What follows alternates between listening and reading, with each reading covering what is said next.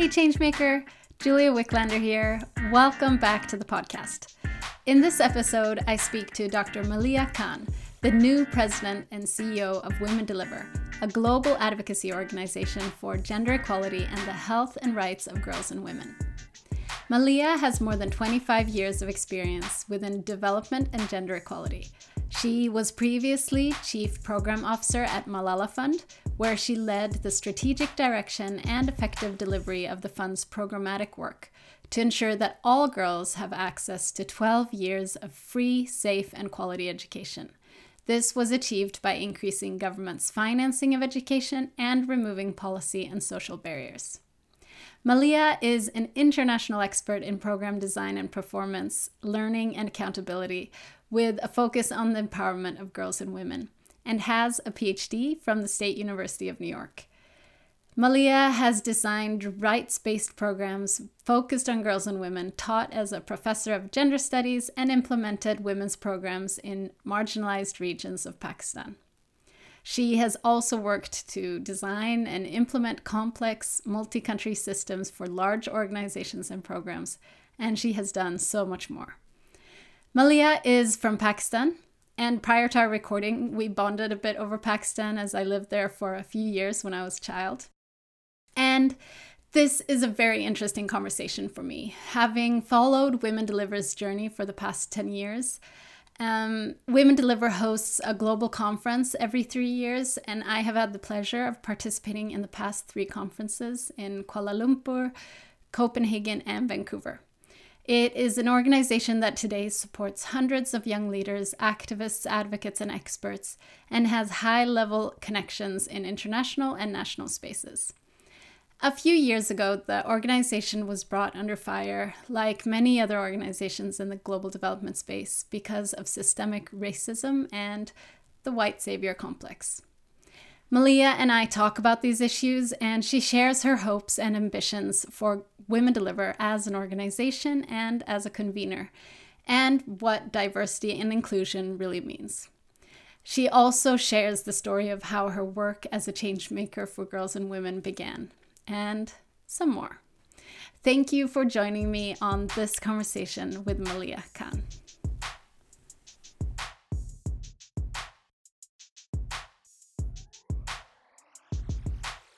Maliha, thank you so much for joining me today on the Hey Changemaker podcast.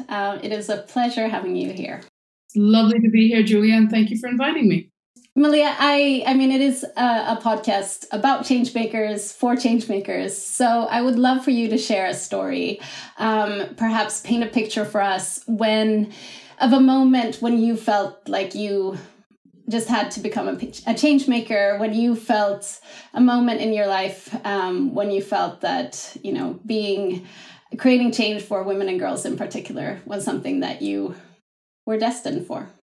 Yeah, so that takes me back, Julia, because I actually had that moment quite early on in my career, and actually, right at the start of it.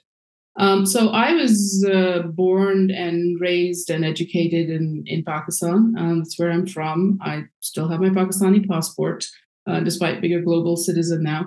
And then, but I was like many, sort of young people coming from low and middle income countries.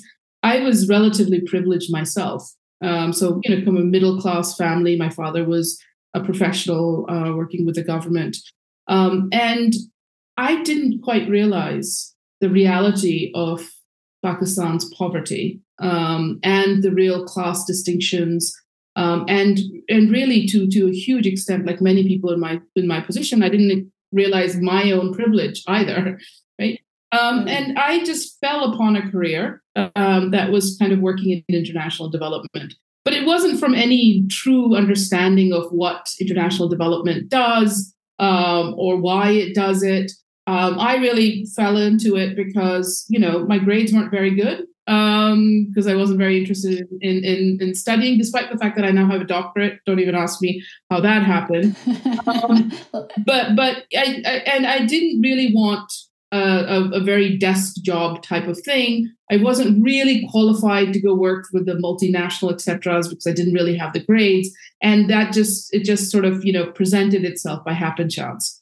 But once I got into it, one of the things I was able to do, and I consider this like the biggest privilege of my life, is the first 3.5, 4 years of my career were spent traveling all over the country, being paid to go from village to village, spending considerable amounts of time just hanging out in these villages, talking to girls and women. This was a time when Pakistan and many, many other countries, the international donors suddenly remembered that, oh my God, there's women too, and we must include them in our projects. And in a context like Pakistan, only women can talk to women. A man cannot go and speak to a girl or a woman in a strange village. You can only talk to your relatives.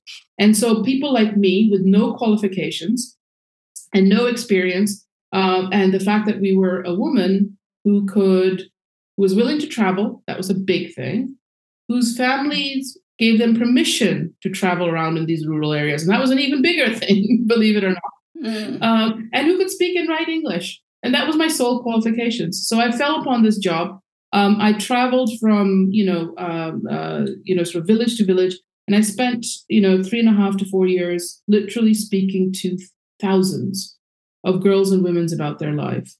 And that was the moment where, it just really sank in. Like, there is so much inequality. There is so much injustice. There's so many things that these girls and women struggle with in their daily lives that, you just, even then, as a Pakistani, I was just astounded as to why these things, why does it need to be that? And that was the moment where I decided that, this is the career for me, even if I had sort of fallen upon it initially by happen chance, that this is something that I really wanted to do. I wanted to understand why these inequalities happened, why, girls and women had to struggle with basic things like water, education, health, access to healthcare, things that we, even I as a middle-class Pakistani, took completely for granted, were things that they struggled with on a daily basis, and that sometimes, resulted in life and death decisions, which again was absolutely astounding to me. So that's my, rather unglamorous arrival. It wasn't one moment or anything. It was just like, this is something that I just get angry about. To be honest with you, Julia, that's the thing. Yeah. And once you get angry about something, then you feel you must change it. And that I've held back for the last 30 years that I've been working in this field. Amazing. Thank you so much for sharing that, Maliha, and just as well, sharing how it builds up within you, and the learnings that you've had along the way as well. And you have had an extensive career working within development, gender equality, and human rights for women and girls in particular. And recently, you've embarked upon a new challenge, taking over or leading the work as president and CEO for Women Deliver. Can you share a little bit more about the mission of Women Deliver and what your hopes are for this next chapter for you? Yeah, absolutely. So Women Deliver is a relatively young organization. It's only been around for about 14 years. But in that time, it has really created a brand and a place for itself within the international development sector. I, now say that if Women Deliver didn't exist, someone would need to invent it. Because I think it does fill a real niche. And what Women Deliver does, and its mission, is really to be an advocate for girls and women realizing the full extent of their sexual reproductive health and rights, to whatever needs they might have, in whatever identity they or context they find themselves in. And that's really important, because I think that sexual reproductive health and rights is something that's really under attack now from the far right, because it's about girls and women's autonomy and bodily integrity. And without realizing that, gender equality will always be, a dream. You cannot have gender equality without realizing the full suite of sexual reproductive health and rights. And that starts from puberty and adolescence, which we often forget. We often forget adolescent girls when we are talking about that. We often envision, sort of married women and them having access to reproductive health services and so forth. But really, it should start at that and actually go till post reproductive age. So we're also talking about older girls and women, and them realizing their rights. The other thing that Women Deliver tries to do, and I feel very strongly about this, is having a very broad definition of who is a girl and who is a woman. I think we've gotten into sort of culture wars around this and definitional issues, which are just absolutely ludicrous. But to me and to us, it is about anyone who identifies as a girl or a woman, anyone who others identify as a girl or a woman, or anyone who's actually had lived experience as a girl or a woman, because that is, as we know, such a defining thing within society, no matter which society you live in. And so Women Deliver is about advocating for the rights of all girls and women, no matter what their identities. Amazing. Thank you. And a couple of years ago, prior to you joining the organization, Women Deliver faced strong criticism for racism, for its sort of white savior complex. And a letter of solidarity was signed by over 100 Women Deliver young leaders from around the world. And there was also criticism that the investigation that followed didn't really take accountability seriously. And this all happened just a few years before you joined the organization. So what will you do to make sure that these systemic issues don't prevail and really, are taken seriously within the organization? Yeah, so Julia, that's a really great question. And it was very public. So, there's no, we have to face the experiences that Women Deliver went through. To me, there's a few things I want to say about that. One is to acknowledge the real work that was done prior to me joining. So I've been here about 7 months. Women Deliver went through 1.5 to 2 years of intense introspective, sort of real questioning, and had some very hard, sort of conversations internally amongst itself. It went through a lot of change, a lot of, in the criticism, a lot of donors pulled out, a lot of funding was removed, a lot of staff left the organization, etc. And it had to go through 1.5 of really, thinking about what it was about as an organization, why it did the things it did, what type of organization it wanted to be. And also the real question was asked, should it even still continue to exist? And I think that, it's emerged out of that 1.5 of deep sort of reflection with a renewed sense of itself, with a complete and utter acknowledgement of the wrongs that were done in the past, and a real energy to right those wrongs going forward. And I have to pay tribute to the leadership that went before me, who really went through this process, and the staff who remained at Women Deliver, and those who left also because they felt they couldn't continue with it, or it just wasn't the right place for them. And so when I joined Women Deliver, it was an organization that had done the first step of what I feel most organizations in international development need to do, right? But that's the first step. That's having the hard discussion, the really difficult discussion with yourself. And it is traumatic, it is, emotional, and all of those things. What needs to happen now, and which is what I'm trying to do, is, move from the introspective conversation to, okay, if we are actually wanting to be this new type of organization, what does it take? And how will we do it? And this is really uncharted territory, because I wish, Julia, I could tell you that, there is an organization in development that's gone through it, or just always had it right, or just, has this blueprint. And to be honest with you, there isn't. And I've worked in this field for a really long time. There's some who have addressed it better than others, but by and large, as a sector, we're still struggling with our colonial legacy. International development is a very colonial enterprise, with our white feminism, and to be honest with you, with deep-seated and deep-rooted racism. So much of the ways, so much of our language, the ways we operate are embedded in that. So what I'm trying to do now, along with the enthusiastic support and a lot of energy and thought leadership from the staff and other partners, particularly the young leaders, as you so rightly pointed out. They're always out there holding us to account, but also being incredibly supportive now that they're seeing the change and coming forward and saying, how can we engage with you and how can we actually create what this new future looks like? So we're, at Women Deliver, we're taking this next step of the transition in three areas.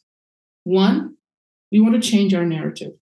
I think what we say and how we say it is really, really important. Words matter. So things like, simple things like, that I know I gave you that long definition of who's a girl and who's a woman, right? But it matters. It matters to people in real life. Who are you defining as that? The type of language we use. Are we being accessible in our language or not? Or are we being exclusionary in our language? The types of products we produce. Who are they accessible to? How do we describe things? How do we describe ourselves? What do we say our mission is? All of those things, in international development, you get too much into plastic talk. We have all these terms like women and girls and all their intersecting identities. Well, what do you mean by that? I mean, seriously, like to someone who's, living these lived realities. So slowly changing our narrative and the way we describe ourselves in our work is really important. And that's the first one. The second one that we're really trying to do is change the way that we do our work.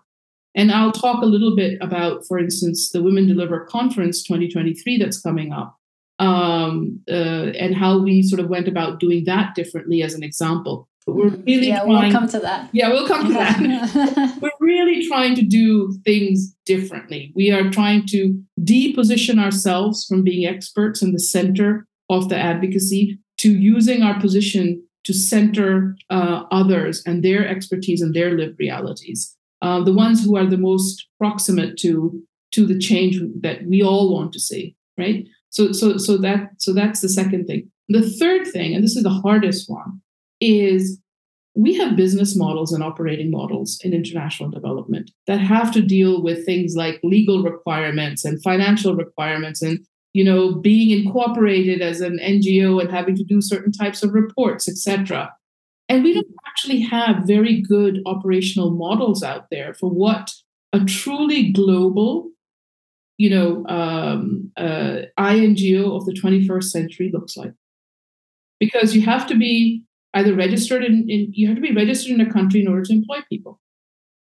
We know how difficult, being able to identify, say, someone who doesn't have the legal right to work in certain countries. We identify them as being the best employee. How do we get them to where we're, legally incorporated to employ people so that they could be, sort of immigration restrictions are so great that you just kind of have to give up the ghost in most of these cases and say, like, we can't do it.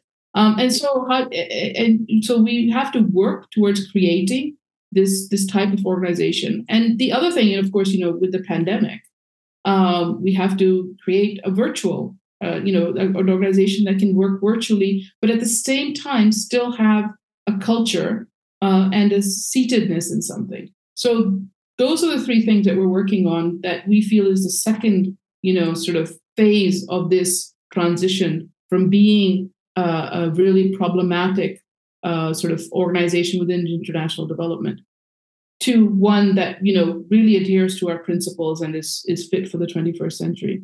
The one thing I will say, though, having said all that, is I think the industry in general is really problematic. And I don't think Women Deliver was particularly bad relative to others. That doesn't excuse it. That doesn't mean we put up with it. But I really do want to say that we have to hold up the mirror to so many other organizations who, and this is my opinion, but I'll state it, who at the moment are doing very performative diversity and inclusion exercises, but are not really, really changing who they are and what they stand for as an organization. Thank Thank you for that. I mean, we could definitely do a follow-up session with lots of advice for other leaders who include some other people in this conversation as we take it forward. But I really appreciate what you're saying, and one thing that you said or wrote in a statement that was published on Women Deliver's website. I'll read that you wrote. End quote. I believe Women Deliver has the potential to take the lead on radically challenging the status quo and addressing the real and perceived binaries between global north and global south, younger and older, that continue to stifle our collective impact within the global development sector. So very much what you're already saying. And can you elaborate a little bit about what that can look like in addressing the power gap between the global north and global south? Because Women Deliver, I mean, is registered in the US, has an office in New York, and has, young leaders across the world. Can you share maybe, I mean, you've spoken a little bit about this, but can you share a practical example of what Women Deliver is doing to sort of bridge that gap, that power gap that exists? Yeah, so I think an important thing to realize, and this is something I realized, a long time ago, but I think international development is realizing slowly over time, is that if our main purpose is to bring change in low and middle income countries, to bridge inequality gaps and to right injustices that we're doing, the real power for that work actually lies in those low and middle income countries. And that people from the global north, despite whatever they might perceive, actually are doing very little in that area, right? And there's a perception that, the global north controls the money. The global north has the knowledge. The global north has skills. They don't. They have the money, the knowledge, and the skills to run the international development industry, but not to actually bring about change in these other contexts. Change happens in many, many multiple ways, right? So even when we start to think about things like the global north controls the funds, the global north controls, so just before coming to Women Deliver, I was working at the Malala Fund, which focused on girls' education.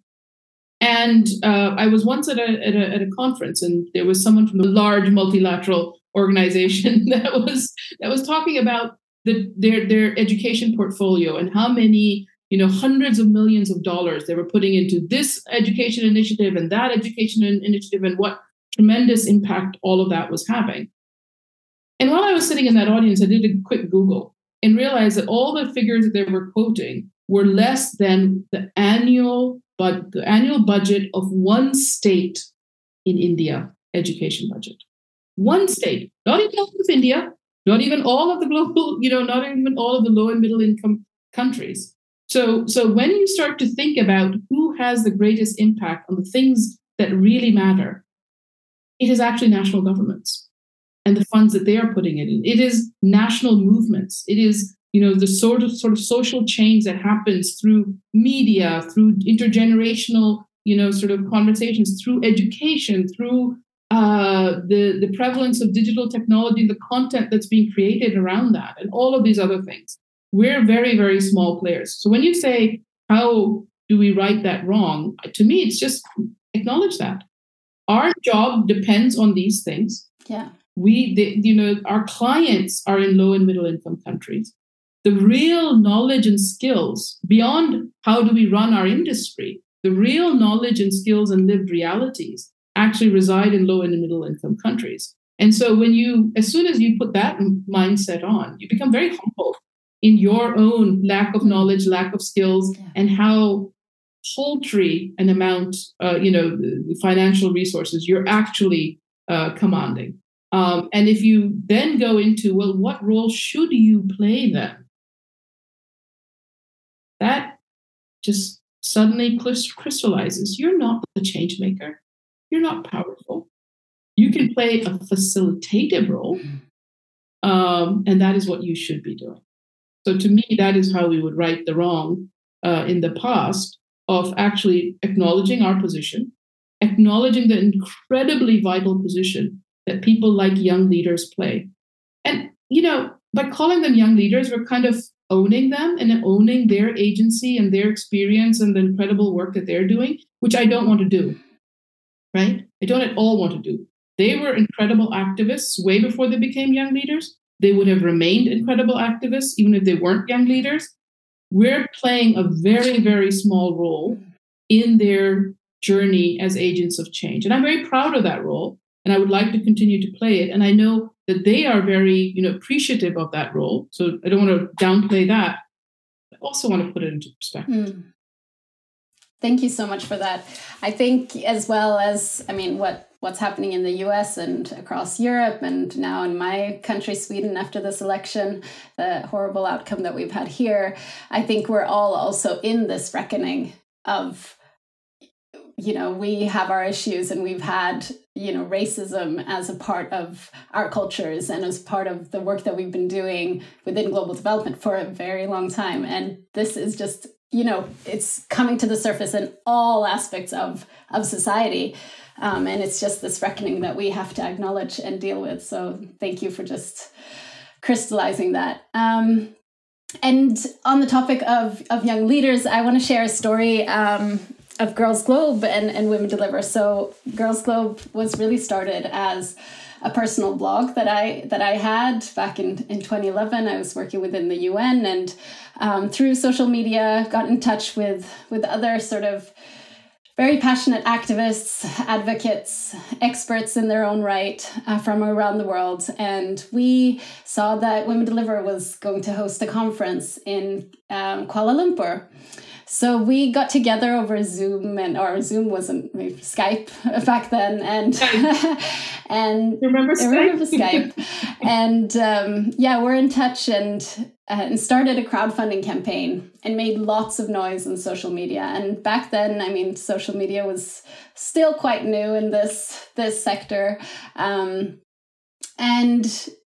we made a lot of noise and got invited by the Women Deliver team, and they actually stood for the majority of our costs to come.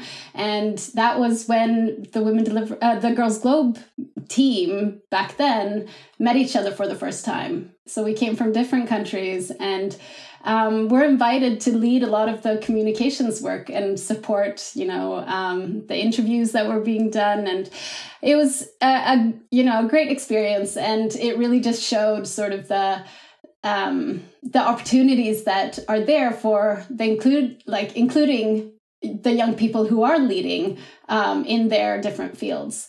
And then as over the next two conferences, unfortunately, Girls Globe didn't have a direct partnership with Women Deliver. And we could also see sort of the Women Deliver young leader cohorts growing from a reasonable small group to over 300 individuals. And a lot of people started to feel perhaps that youth engagement was just, they had experiences of tokenism and didn't really feel that there was true inclusion. So when it comes to young people and including them and truly letting them lead, how will Women Deliver move forward to ensure that youth engagement truly is meaningful? The first thing that I would like to do, and I'd like the sector to do, but we're certainly going to try to do at Women Deliver, is stop talking about meaningful youth engagement. The way I put it is, if there's something that is about me, truly affects me as an individual with my identities where I am, and someone comes to me and says, I'm going to make this change that's related to what you are about, but I want to meaningfully engage you in it.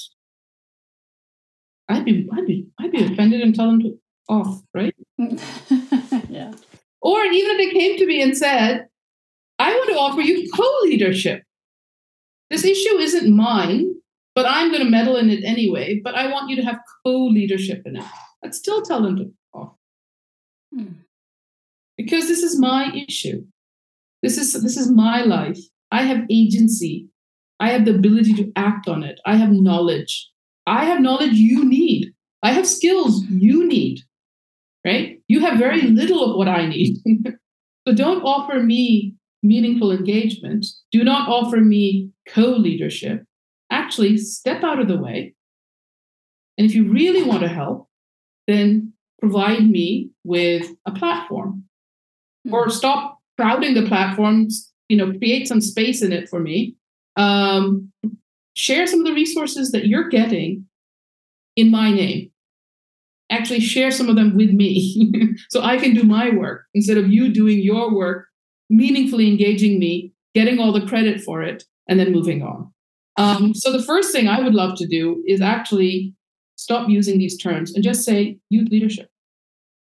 But also then start to recognize that youth are not an homogenous whole. We lump anyone under a certain age into this youth category. And as long as we have some people under that age, even if they happen to be, more urban, middle class, educated, privileged, which described me. I know it described me when I was talking about my journey, but still. Yeah, and me. Yeah, and we say, yeah, well, we got youth. It's all good. They're representing this whole, 1.8 billion people on Earth with these, handful of people, and we bring the same people again and again to the same conferences, to the same forums, and say, and now we've meaningfully engaged with youth. If we really want to change this narrative, we've got to, one, stop treating youth as a homogenous whole. Two, stop tokenizing them and engaging with them, and actually recognize that they're a constituency with their own rights, their own, fallacies, their own foibles, but also their own agency, and allow them that space to occupy that space of leadership for the issues that they want to advocate on and they want to change. Because so many of the things that we're working on right now affect people of a certain age much more than they affect people of my age. Okay? So the climate crisis, that's huge. It's hugely more it's going to impact, people of a certain age much more than it's going to impact me. Sexual and reproductive health and rights, right? Who needs it the most? Who needs their agency around that the most? It's younger, it's adolescent girls. Because by the time we get to them and give them their bodily autonomy and all that, all the bad things that are going to happen to them, early marriage, early childbirth, sexual harassment, not knowing how to deal with their own sexuality, already starting to feel, this closed world around them because they're a girl, because of their bodily integrity. Their world narrows down and redefines. Why don't we just give them the leadership and actually allow them to define their own world? So the steps we're going to take, and I can talk about the concrete steps we're taking, for instance, for the Women Deliver conference. First of all, we have a partnership with Girl Globe, and we welcome you back and want you to take the lead in how we're talking about and defining and narrating the content of the conference and what is significant and meaningful there with others also as we define it. But some of the sort of concrete steps we've taken in that is, for instance, this time for the Women Deliver conference, we have an advisory group that consists of 60 individuals across 30 organizations, and we have we've intentionally kept spaces for youth in that so that they are part of that conversation about how do we define the conference. We have a separate youth committee who are defining issues that are related to a certain demographic, the youth, and issues that are most pertinent to them, that will be sort of programming that throughout the conference. Not so it isn't just, oh, here's a youth zone, and you guys go and hang out there and do some karaoke, but throughout every element of the conference. We are, in addition to that, of also defining a dedicated youth zone, which will have programming and other activities which will be led by that same committee and defined by them in it. So we hope that through these means we're moving beyond that tokenization and actually fostering that intergenerational conversation, which absolutely needs to happen, which isn't, middle-aged person, expert with big titles, and one young person who sits there at the end and makes some statement. And that's, all the panels you see now. Yeah.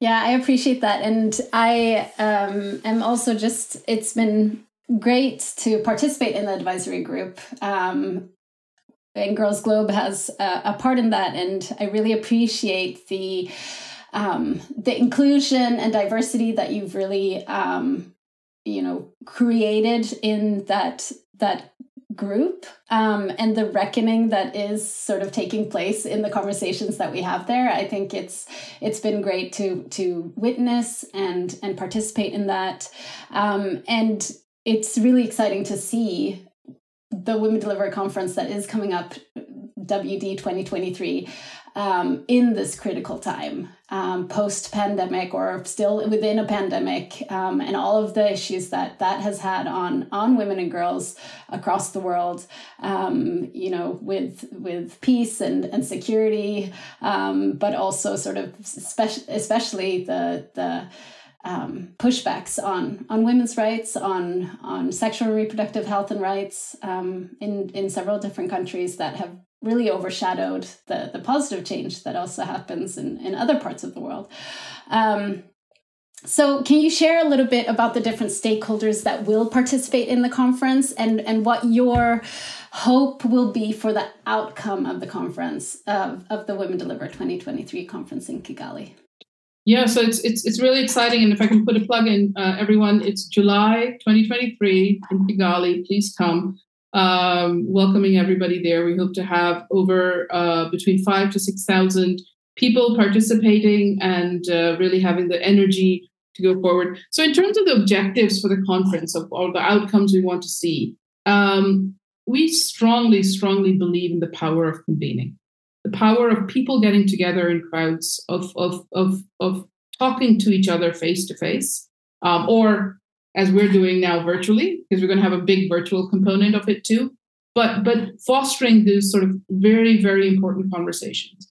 And we know, and the last few years has taught us anything, it is the power of trust and connection that's fostered by actually getting together. So we hope that the convening, which is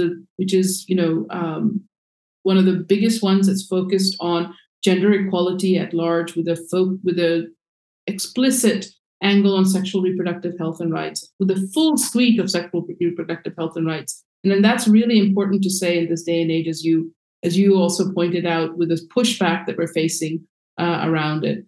And so some of the constituents that come there, of course, the vast majority of people, we hope, and has been in the past, and we hope will be in this conference too, are activists and advocates from the global south, from low and middle income countries.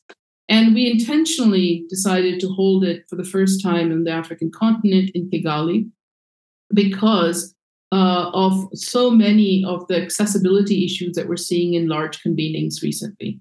Visa regimes are becoming so much more difficult, and we saw with a few of these big conferences that happened over the last few months that, even very prominent people were being harassed and denied visas on, and entry in countries, etc. And so one of the things about Kigali is that it's visa on arrival for almost everybody. So 95% of the participants, we hope, will be able to have that. And in fact, most will be able to, if you're from the African Union or the Commonwealth, you get visa on arrival for free. And let's not downplay the importance of that in this day and age of, closing borders and the difficulties in travel. I know, when I used to travel on my Pakistani passport exclusively, when that was the only citizenship I held, how difficult it was, the months and months and months of endeavor a single visa used to take. It's people who haven't experienced it have no idea of the side and discrimination that comes with a passport. So that's one. The other is we hope to have a very large youth contingent. We have had in the past, but we hope that this time it's even larger. but also is really running the show. And I think that's part of what gives Women Deliver a real energy and a real dynamism that you don't necessarily get in other sort of large convenings. So that, but in addition to that, and this is one thing I've been saying very consistently, whenever someone in a leadership position asks me, should I come to X conference or Y conference, particularly should I come to Women Deliver? We're trying to do things differently in our organization. We want others to be participating, and so as a leader, should I still come to these types of convenings? And my answer is emphatically yes, because the activists and advocates out there, they don't want to talk to themselves. They want this to be a moment to have a meaningful dialogue with those that hold power, so that there can be an exchange of ideas, a changing of minds, and a moment of accountability. And that's what we hope Women Deliver is going to be about. So we're encouraging,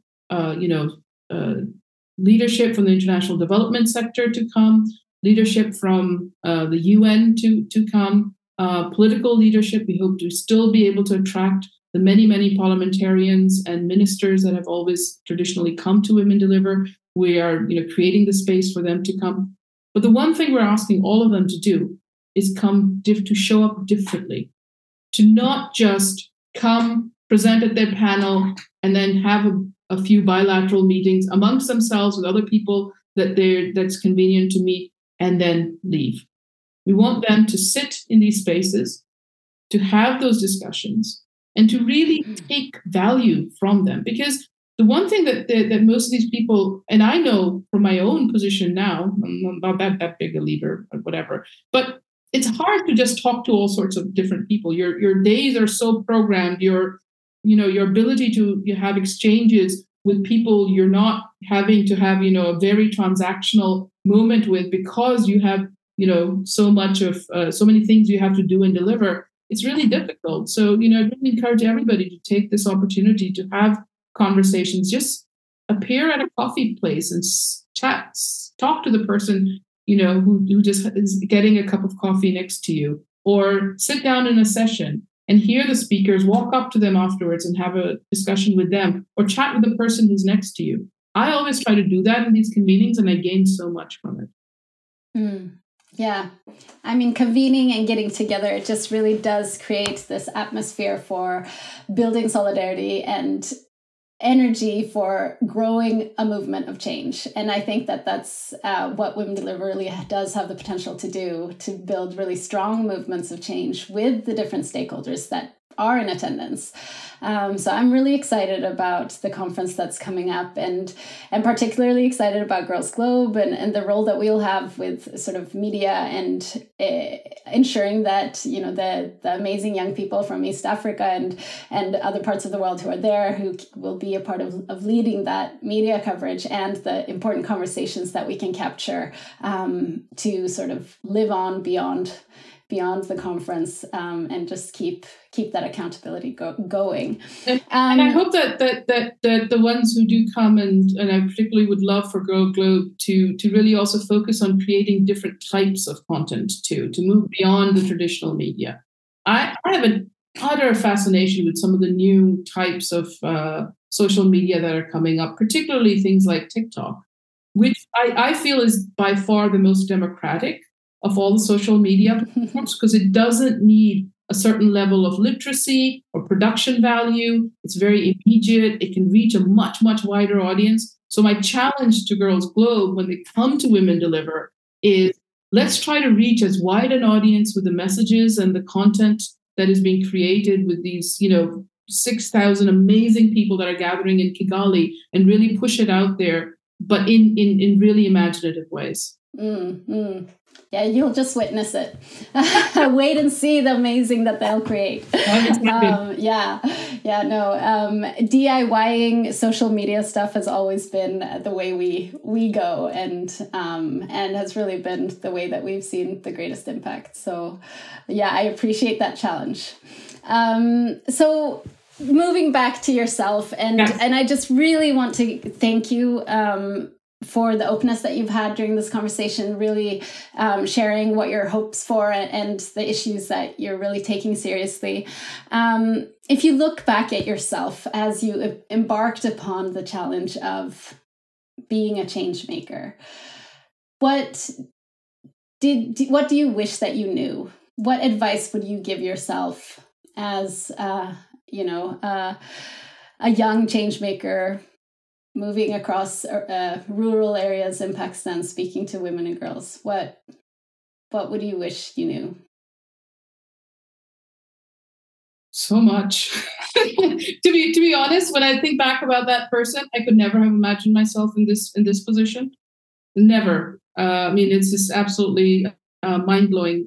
What the changes that we've seen, the progress that's been possible, and despite as you said, the far right and the pushback and all of those things. Yes, there's terrible calamities that we're facing also, but we really have to look back at the last 30 to 40 years and look at the progress, the tremendous change that we've seen. When I was this young Pakistani woman, 21, 22, wandering around, Pakistan, I was really doing it because I didn't want to get married. And if I didn't have a job, that's what was in store for me, like, an arranged marriage with someone and no, no thought about a professional future at all. So to me, it was just this like, oh God, I got to do this. Oh, I can do this job. It gets me out. It's interesting, cool. Never in my wildest dreams would I have imagined that, so many years later, I'd be sitting here working in global capitals, really being able to, push some of the agendas that are meaningful across the world. And so I was recently on a panel with someone. We were talking about mental health, and she was talking about her own struggle and journey with that. And she ended her talk with this, with this phrase, which is for some reason just really stuck with me these last few months, and I can't get it out of my head. So I'll put it out there. It's that hope is real and change is possible. Mm. So that's what I would wish, I had really truly believed in back then.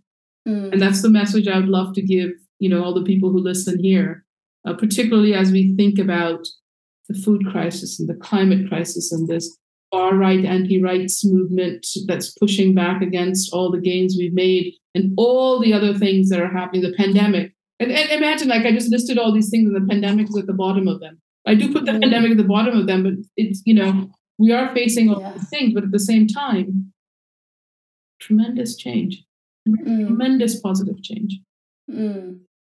Hope and change is possible. I mean, it's an incredibly optimistic and hopeful worldview, and I love that. I think that that's something that we need as change makers. Otherwise, there's really no point. Okay. So, lastly, you are leading a global organization, and you have a huge global conference that you're a part of planning on the intersections of gender equality, sexual and reproductive health and rights, economic justice, climate justice. And you spoke about, busy schedules and all the things that you have to do. So how do you take care of yourself as a change maker today? Oh gosh, I do two things. One, I focus on my family, which keeps it real, right? Get a little glimpse of my dog over there. There's a whole family behind it too. And then I do two things. I take time off when I need it, and that's a message I would send to all the other change makers out there. Change will also wait. The world will wait. You've got to sort of take care of yourself. So whatever it is, whether it's making bread or watching absolutely trash TV, which is my guilty pleasure. I was watching last night instead of preparing for this interview and other things I had to do today. I decided to watch episodes of the Great British Bake Off that I hadn't seen and I was missing. So that's how I take care of myself. Oh, and remember to go to the gym. Yeah. Oh, I love that. Thank you for making it real and reminding ourselves to take care of ourselves as well. I think it's such an important part of the conversations of change makers. And change can wait, but change is also not dependent on us as well. I mean, we are many and we're working together. So I really appreciate the work that you're doing, Maliha, and I'm looking forward to this next chapter that you're leading with Women Deliver. And I really thank you for inviting me to have this talk. Really look forward to meeting you and the other people from Girls Globe and in Kigali. And I hope meeting many, many of your listeners there also. Everyone's invited to the party in Kigali. Looking forward to that. Thank you so much. Thank you.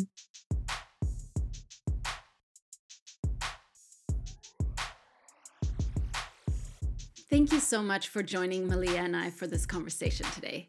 The work she's leading with Women Deliver can be of tremendous importance for gender equality and sexual and reproductive health coming out of the years of this pandemic, and in light of the pushback on women's rights that we're witnessing right now. If you are interested in joining the conference, whether in person or virtually, go to wd2023.org to sign up. Girls Globe will also be there as a media partner at the conference, with the opportunity to host some important conversations and create content that can really be part of creating ripple effects across the world. Right now, Girls Globe has a couple of spots available on our conference crew for media-savvy feminist activists or advocates in Rwanda or across East Africa to help us lead our media coverage at the Women Deliver 2023 conference. If you are interested in joining our crew or know someone who would be a great fit to join us, please recommend this to them. And send us a letter of interest and your resume to info@girlsglobe.org. It is my hope that the Women Deliver 2023 conference will be a true opportunity to mobilize and to create solidarity for gender equality, human rights, social justice, and sustainability.